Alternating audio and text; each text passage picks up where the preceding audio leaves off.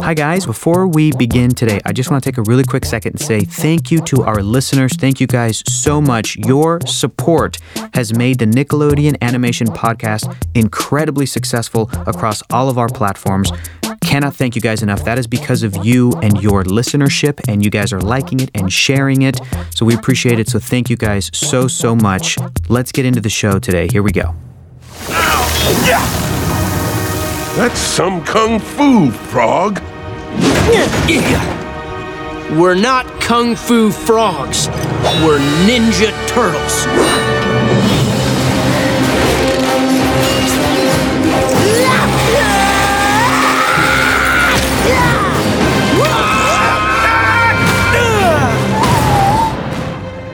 Nick, Nickelodeon!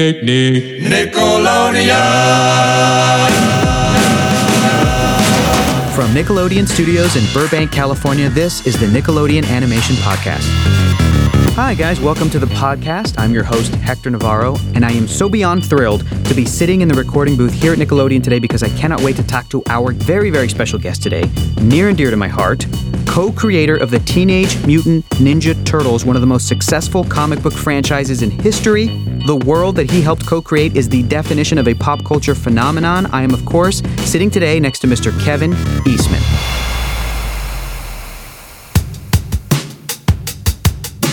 This is really great. Thanks so much for coming in. Well, thanks all you guys for coming on a Sunday. Let's talk about your coming up. Let's talk about your childhood. Do you have an early memory of animation? I used to love, the old Popeye cartoons, the Woody Woodpeckers, the Fritz Lang, the really crazy ones. Bugs Bunny, Chuck Jones, Horton Hears a Who, Grinch Stole Christmas, that kind of stuff. I remember those as just that. And one of the things I really loved was the early Rankin Bass. That was a ritual. Back in those days. Yeah. You had 2 or 3 TV channels that came in good in this small town in Maine, and you'd wait for Rudolph the Red-Nosed Reindeer to come out. Every year they do Wizard of Oz and Rudolph, Rudolph, I love the Rankin Bass stuff. Who are some of your creative influences coming up? My biggest creative influence growing up was Jack Kirby. I mean, I read comic books, and I was, a little background, my grandmother painted, my father used to doodle a lot, so there was, I have definitely an artistic background. My talent's inherited, but I sort of went all the way down the rabbit hole, if you will.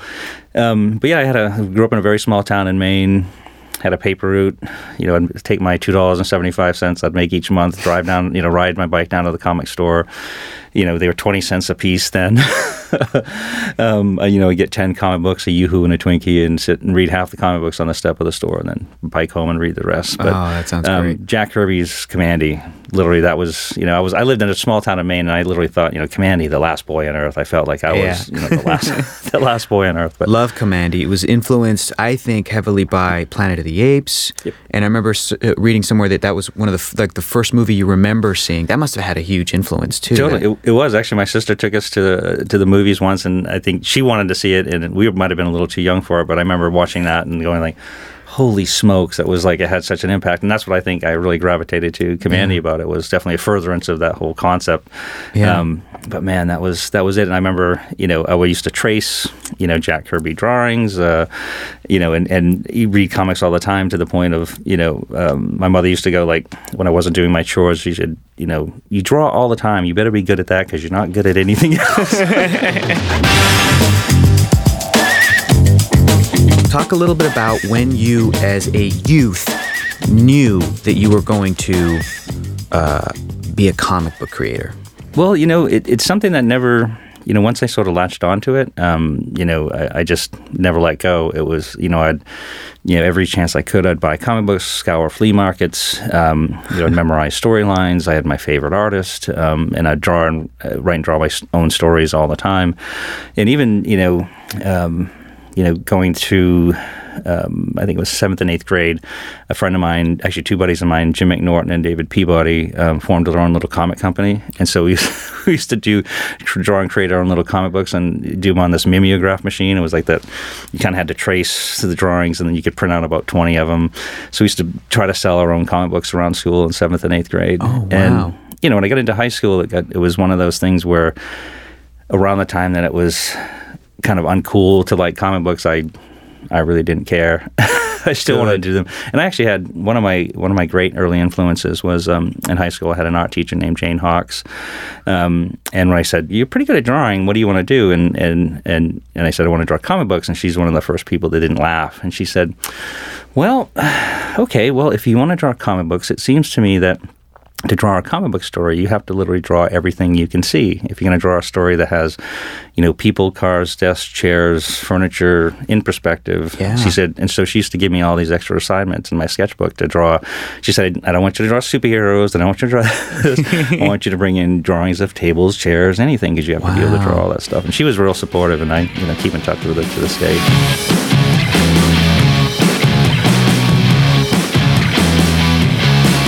I understand why they're turtles.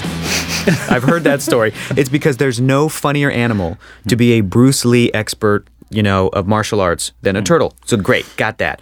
So I understand why they're ninjas. Check. It's hilarious. It's great.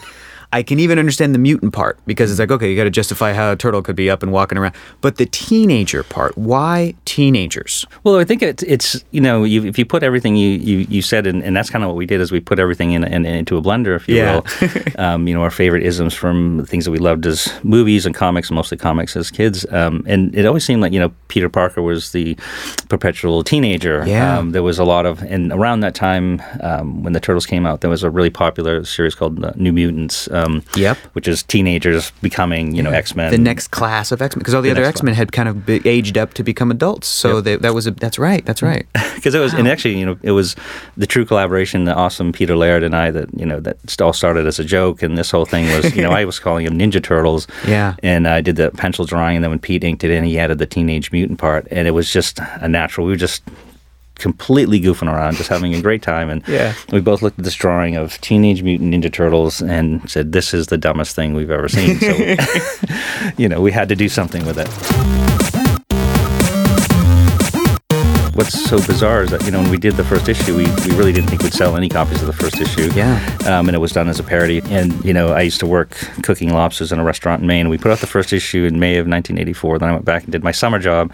Yeah. And then that fall, Peter gave me a call and one of our regular catch-ups, and he said, we're still getting calls from comic stores and distributors. They want to know when the second issue is coming out. And we're like, we didn't think about doing a second issue. And so when we started, what should we do with a second issue? That was really, we started making it less of a parody and writing it more for ourselves. We just, we had no editors. We had no company we were working for but ourselves. So we just put everything we loved about the comics and the things that we could relate to, things that we wanted to read into the stories, and that's where we continued. And we were writing for ourselves, but it was resonating with a lot of fans, which is, puts us in their universe.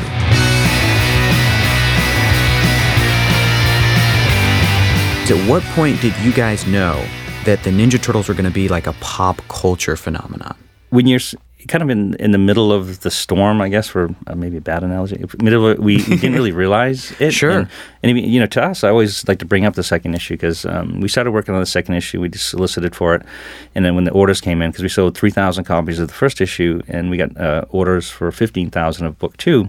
Wow. And Peter called, all excited. He said, we got the orders in. And he said, 15,000 copies. I did the math. After we pay all the bills, we'll make about $2,000 each pre-tax. And we can eat all the macaroni and cheese we want. We can pay our rent, and we can draw comic books for a living. And that was it. That's when I quit my job, and that's when So to me, one of the coolest and most awesome moments was when I got to be Jack Kirby, and then both Peter and I got to start drawing comic books for a living in 1985. But then, it just didn't stop. It just kept going. Each issue, the sales creeped up higher and higher.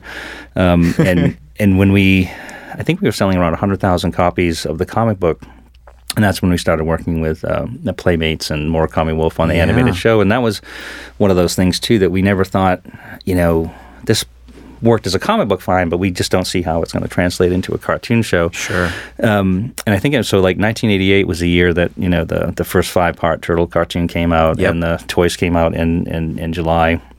June or July, and they were just selling like crazy. And that's probably the year when we said, oh my goodness, this actually can be bigger than a comic book. We don't know how it's working. We don't know why it's working, but people are digging it. So.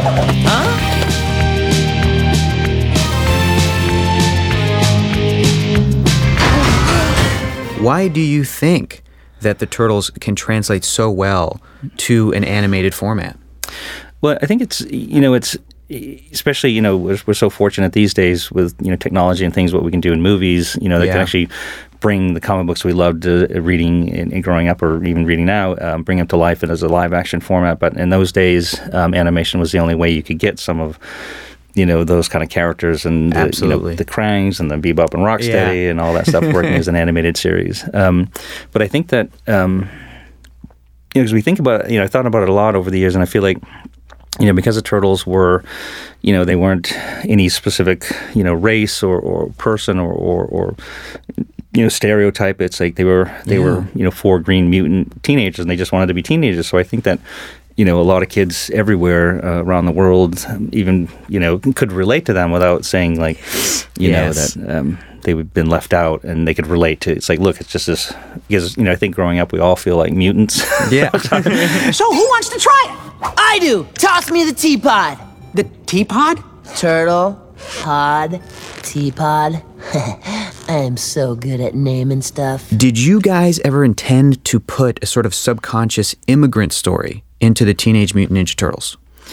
No, not so much in that it was, specific. There were elements of that, but it was more like we wanted a kind of a strong father figure. Yeah. And sort of, that 3 men and a baby, or 1 rat and 4 mutant baby kind of things. Is that this character was not something it was expecting to be part of his life or the changes that went through his life, but he adopted the role and fell in love with his sons and wanted to raise them and do the right thing, which is always the underlying message of I guess our favorite characters in movies and ourselves, is that we always want to be that person that does the right thing. We want to be the hero, the one that does all the right thing. So I think that what we did love about that element, so we had the father figure first and the sons and the adopted family, because I think that even today that everybody is sort of, they have their real family, but they also have their adopted family. Absolutely. You think it's like, you work at Starbucks, the people that work with you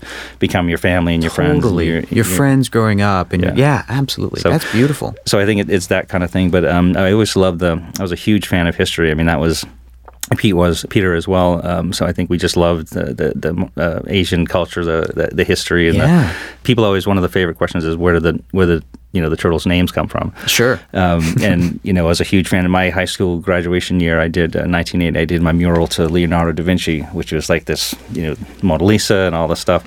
Wow. But I just loved those elements. It was kind of cool to bring that past and present sort of into this one family unit, and that makes sense. Again, it's so all cool. a hodgepodge. Listen, Master Splinter is my favorite character. Awesome. My favorite turtle is Leonardo, but my favorite character is Master Splinter. He's just so wise and so like Yoda-like, and just such a great father. And again, that element of, even though these aren't his biological sons, that makes no difference. He's raising these kids. He loves them as if they are his own. They are his own. And I think that's a beautiful message that I think a lot of people tap into for the Ninja Turtles. You must hold on to hope. And with that hope, you must lead by example. You are all truly worthy heroes, and no matter what may come, you have all made me very proud. All right, so I got to ask you too, Kevin. Do you have a favorite turtle? I think that it's probably one of the most asked questions, and it's difficult to answer because it's like choosing a favorite child, of course. Know. But Michelangelo was that first turtle I doodled in 1983. It was had the Bruce Lee thing, had nunchucks strapped to his arms and the mask on it. So I've been partial to Michelangelo, and I always loved the humorous aspect of it. Totally. But I love you love them all, and you can do. The kinds of stories you can do with them as a group, the kinds of stories you can do with them individually is fascinating, and it's a great, you can tap into this psyche of that. But my favorite character to go to for telling stories is Raphael. Yeah. Especially I put Raphael and Casey together, and they're like my dog Bob and Doug McKenzie are the two goofball brothers that when they're not beating each other up, they're doing something they shouldn't be doing, or fighting, doing the right thing. Yeah. But yeah, they're all my sons. Yeah. I love it. Casey and Raph have such a great bromance that they can just get into so much trouble. That's awesome. Do you have a favorite villain from the Turtles universe? There's you can't go wrong with Shredder. Yeah. And I love the idea that when we put the first issue out, we killed Shredder at the end of the first issue. I know. And we were like, we're never going to be one of those, Bring back from the dead. Yeah. And so we held out for, I think 20 issues, and we brought him back, and it was a blast. Cool. And he's been back ever since. But Krang from the original Turtles anime series. So fun. He was so funny. It's Krang! Whoa, what's with the gross man baby body? This will be the last time I have to look at you disgusting turtles. The Krang, you're letting me go home. I just have to make a few amends, and Dimension X, here I come! Not so fast, Krang! Kevin, what is it like to see other creators work on the property that you started, whether it's animation or video games or a different comic book, creations and properties and stories? What is that like?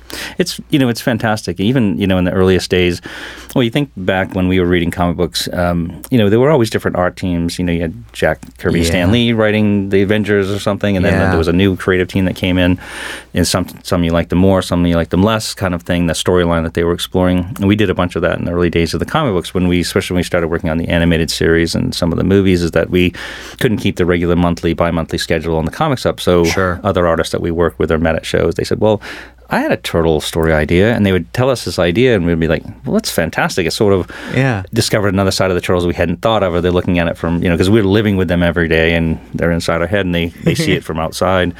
So we really love different elements that they brought into the storylines of different characters, and that just continued when we, even the first animated series, working with David Wise and some of the guys and putting together that, they looked at all the material and came up with some of their own ideas and some of their own angles, especially with the animated series. We were writing down for a much younger audience. We weren't writing for the comic book, the older audience. Sure. But every one of the stories that have been explored now over 32 years have been fantastic. I mean, you think of, one of my favorites in recent history was the Turtles Forever movie.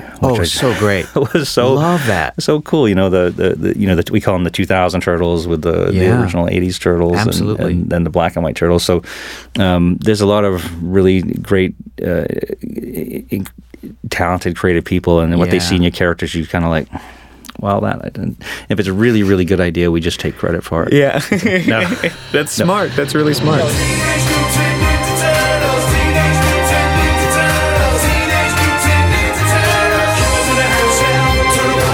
Let's talk about the IDW series for a little bit. Yes. How did you, first of all, again, in preparation for today, I went back and reread the first issue of the 2011 IDW Teenage Mutant Ninja Turtles series. And again, it's great. It's great. And the thing that I love is that it is unmistakably Kevin Eastman layouts. It's unmistakably Kevin Eastman's story. It's got this great slow build. It's so fantastic. How did you get involved with IDW to begin with? Well, IDW, I've been friends with Ted Adams and Robbie Robbins, the original co-founders of IDW for 20 years or more. And when they secured the license from Nickelodeon Viacom to do the series, Ted called and said, hey, we're going to do this new Turtle series. I'd like to get your input and meet Tom Waltz, who's going to be the head writer. And I was living in LA at the time, and I went down to San Diego, and Tom had this vision that, to me, was so similar in some respects to kind of what Zero and what Nickelodeon Animation was doing. It was sort of pulling characters in from different turtle universes and making this new foundation. But Tom actually took it a bit further with his ideas about the reincarnation aspect. Which I love. I'm a diehard Turtles fan. It was, he took it, and some of the other ideas, just sort of, April naming the turtles, putting her as a scientist, not the reporter kind of thing. And there was, it took all familiar elements and turned them on the ear a little bit. And I really fell in love with his outline. And I said, and Ted was like, well, do you want to do covers? Do you want to do this? And I'm like, I'd like to go all the way, and I'd like to be involved as much as you want me involved. And so I did the layouts. Not that Dan Duncan, who was the artist, he needed layouts, but he really was enthusiastic. It was great to work with him. So I did the layouts for the first bunch of issues, and we just finished. Actually, I think issue 59. I just finished the cover before I came up. But no, the series is. It's great, and it really has evolved into its own universe, and I love that. We have the movies, which are their own universe in some respects, the Nickelodeon universe, which is fantastic, and it's got its own fan base. But the comic books, and that was we worked very closely with Nickelodeon on the series, and they really wanted to make it something that was. edgy, but didn't go too far. But it really really mirrored the original black and white series, and they give us a lot of freedom to do some really cool stuff and really supportive and all great ideas. But yeah, that comic book I'm so passionate about it and love it. And the fans have come back because there were moments when we did stuff in the story where I thought they're gonna lynch us. Yeah, some of the.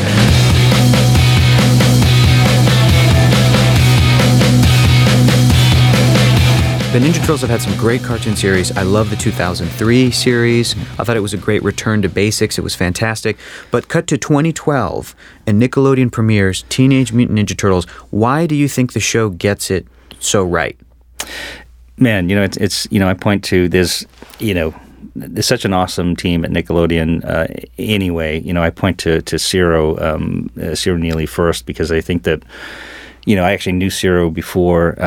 He came on as one of the main executive producers of the series and had a lot of enthusiasm and creative vision for it. But he hit the reset button, if you will, pick some of his favorite parts from the original black and white series and some of the different series and kind of create a new Nickelodeon universe to build on and tell stories, tweak a character here, nudge a character there, but give a foundation where they can bring in lots of different ideas and characters from other places. I just, it just was fantastic. I just love, the fact that, the very first episode, they go aground for the first time. They meet April, so it really allowed everybody to come in at a point where they can enter the story again, whether you're an original fan or a new fan. Yeah, not only that, but they discover pizza for the first time. Like, what a great moment. What a great moment for Turtles fans to see them discover pizza after eating algae their whole lives. It's great, yeah. I think it's food.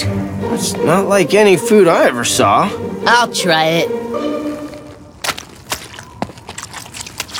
Yuck. You guys won't like it. I'll take the rest. No way! Back off! A few years ago, when they were coming out with a new live-action Teenage Mutant Ninja Turtles film, you were brought on as a consultant. What was that experience like? It was really exciting. It was, I'd worked with two of the original producers that stayed on with Scott Mednick and Galen Walker, and they had an idea of where they wanted to take the movie. When they brought in director Jonathan Liebsman, that was Michael Bay and Jonathan Liebsman came in, and that's the thing. If you're going to direct a movie, you have to have a vision, you have to have a direction, and where you want to take the see the characters go to and evolve. Because it was also, yes, they've been on Nickelodeon as the animated series, and we had the comic series, but it's with the movie franchise, you have to almost do the same thing, a reintroduction, and do all that.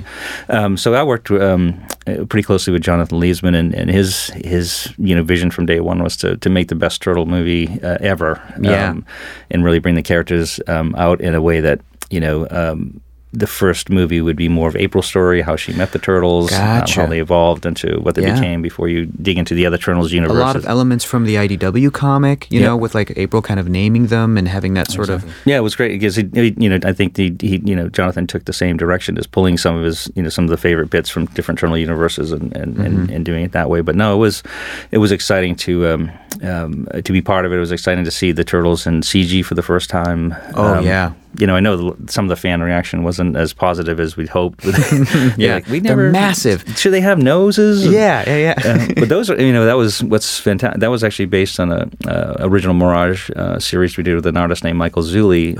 He did, cool. The mid-'30s, he did an issue where he was a naturalist, a nature artist, and his version of the Turtles were more realistic than ours. And so elements for the movie were literally pulled in from some of the original black and white comic books. But no, I thought the movie had the same thing as all the other interpretations. As it had the same heart and soul. The Turtles were all there. The father figures. One was there. The pizza. Absolutely, my favorite moment, which I just feel was like pure Turtles, was them riding up in the elevator. I was just gonna say I can imagine the fan reaction has been the same, where they're just going up to fight a bunch of bad guys, and they just start jamming out. I'm like, those are my boys. That's it. Those are the guys. They did it.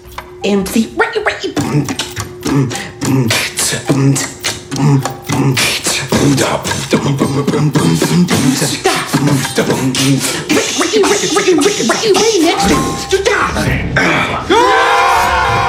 Where I started out was, again, reading Jack Kirby comic books, and why I like Jack Kirby so much was he was a complete creator as well most of the time, especially with the Kamani stuff. He wrote it, he edited it, he drew it, and And that's what I liked, that he was in full control of everything that went on that page.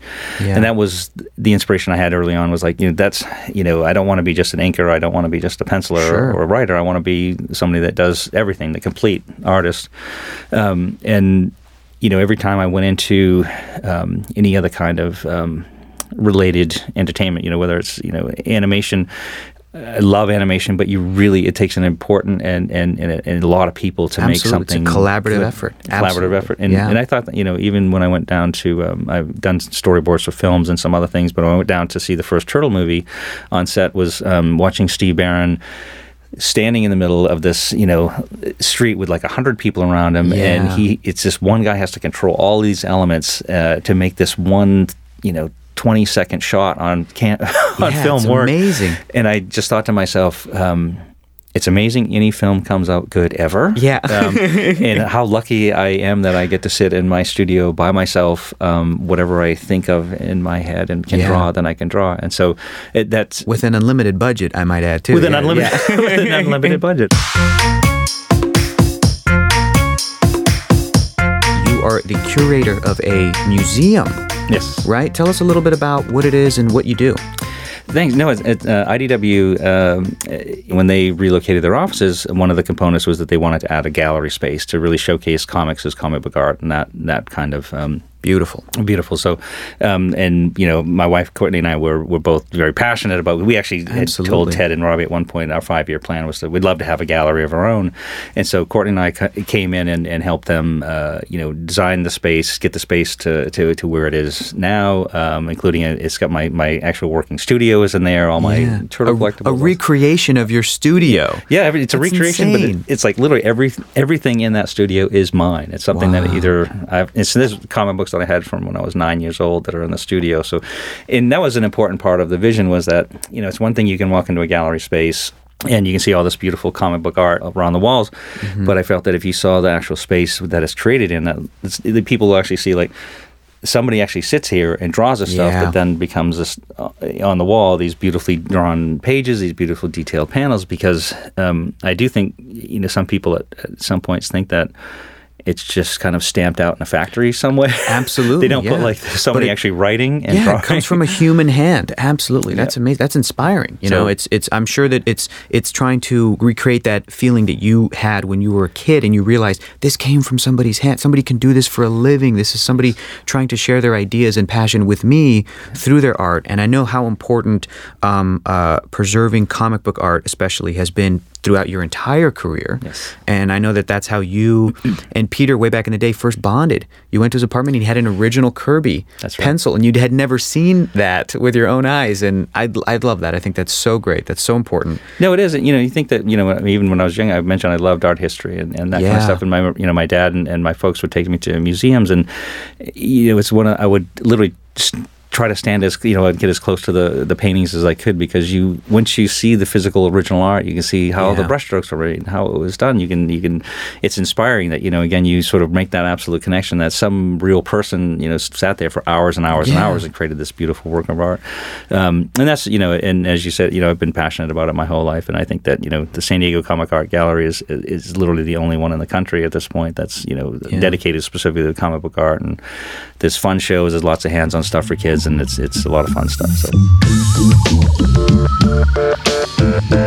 my favorite part of when I do conventions and tours and we do these things, we talk and meet and greet the fans. The first thing I always do is I stand up there and I go, I'm up here, talking about turtles 32 years later, and I say, and I go, it's all your fault. And I point to the audience and go, it's your fault and your fault and your fault. And I say, thank you, because I would not have the greatest job in the universe without, support of the fans that have, been so passionate all these years. So I really do have the greatest job in the world. I appreciate it. So awesome. Thanks. Well, awesome thank you so much, Kevin Eastman. That was great. Thanks My a lot. pleasure.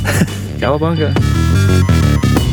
Hope you guys enjoyed my conversation with Turtle Papa Kevin Eastman as much as I did, but I would love to know who you want to hear in the seat across from me. So find Nick Animation on social media and let him know on Twitter, YouTube, Instagram, Tumblr, and Facebook. You're not going to want to miss an episode of the Nickelodeon Animation Podcast, so please come back, visit us next week on nickanimationpodcast.com or wherever you get your podcasts for more episodes and tons of bonus content like photos from the podcast of Kevin and myself, and probably a few shots of Kevin signing all the turtle stuff that I brought from home.